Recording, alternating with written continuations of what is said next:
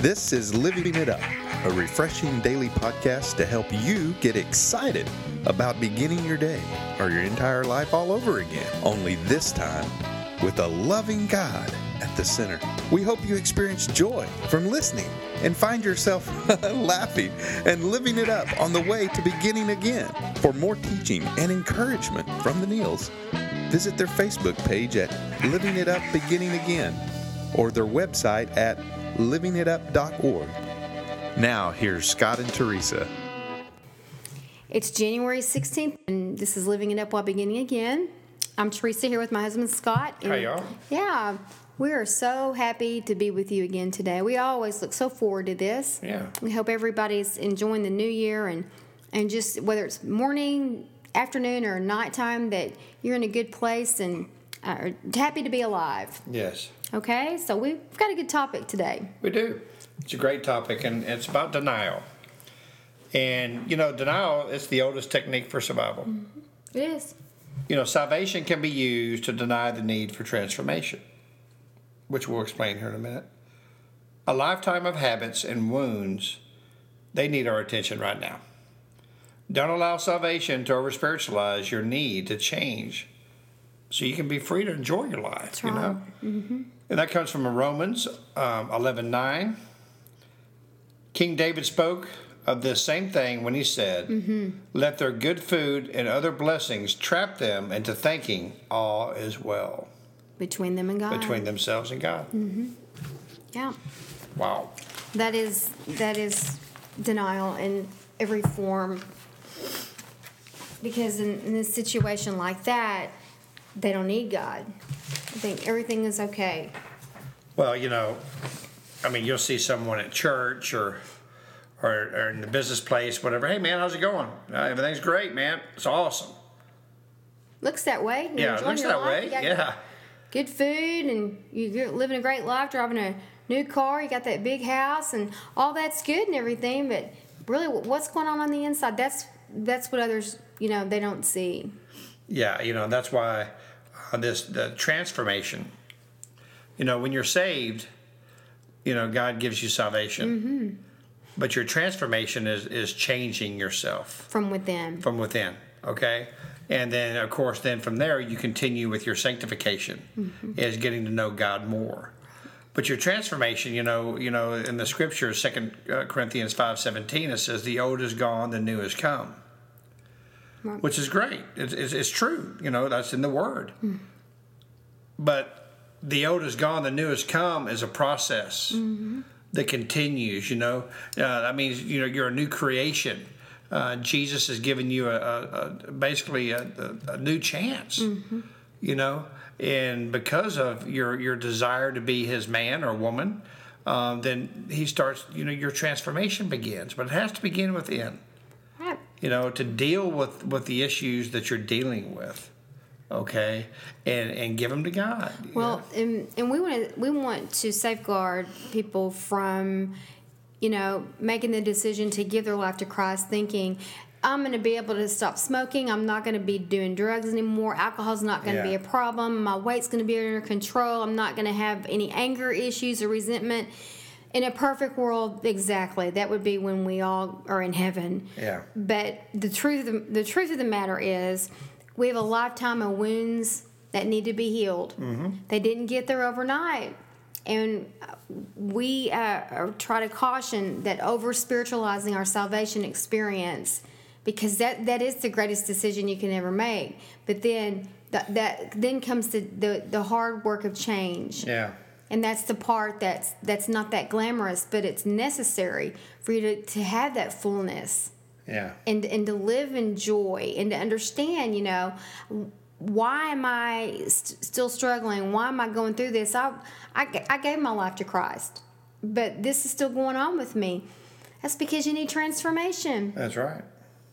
And y'all that follow us know how big we are with mentorship. And a lot of that comes being discipled, being mentored, having a transparency about you. So you can be honest about, where's the root of all this coming from? We've all got a past. Yeah. And it's, time to deal with it. And also, the fact that when we're saved, I mean, during our transformation, I mean, there's going to be a lot of times that we have to add. We always have to ask for God's help. Mm-hmm. As long as we have breath in us, there's never a time that we can't ask for God's help and forgiveness. And that's an amen there. I mean, that's grace, and that's His mercy. Because as long as we're breathing, we can ask for His forgiveness and we can ask for His help. Mm-hmm. And but you know what? The longer we deny our problems, deny that things are really going on in our life, mm-hmm. God expects us to be obedient. And with our obedience, then He can work with you. He can work with me. Mm-hmm. And work with Teresa. But I want to go back to what we were saying about it being the oldest technique for survival. When you're in denial, it is a survival. It's for your own personal protection. You're wanting to avoid pain of having to really deal with something and face something. And also, once something's exposed, maybe in your life or someone else's, then there's decisions that have to be made. So in a lot of cases, it's easier to just deny that any of this is going on. And you can be in a gathering, and there's the saying, the elephant in the room that nobody talks about because of denial, because after that is exposed and it's all in the open, now what are we going to do about it? Yeah. And that's usually where it's like, ooh, I do not want to feel this. I don't want to work on this. But honestly, until that takes place, there's no freedom. And getting it out is what's going to help that healing process, because the enemy works in the dark. That's and true. As long as everything is in the dark, and then your thinking gets all messed up, and then it's distorted, and then you begin to sometimes believe the things that you're denying. And it's a real sick, dysfunctional place to be. And it's all part of that thing between our ears, and that's our brain, our thinking. We've got to get that straightened out. So, and again, like we mentioned yesterday, so much of denial is fear. A fear of having to deal with this stuff when it is out. That's true. But Jesus is there. Mm-hmm. There's nothing that we're going to go through that He's not already been through, has experience with. And so that keeps us going back to Him. That's where our dependence on Him comes from, which is what He wants anyway, is to be totally dependent on Him. And for people that are decision makers, that are in charge, it's hard to do that. Yeah. Because there's a lot of pride there that has to be dealt with. Yeah. A lot of independent thinking. I don't need God. I've got all this other stuff. Well, yeah, what are you doing when things are going bad? How are you numbing that pain? Yeah. You don't have to live in denial anymore. You can be free from all of those survival techniques like abuse, substance abuse, addiction, and denial.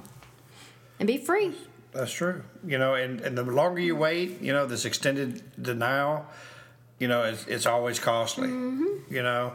I mean, I've heard people say, well, I'm saved now, and so everything's good, and I guess I won't be doing, like you said earlier, I won't be doing this or that or whatever.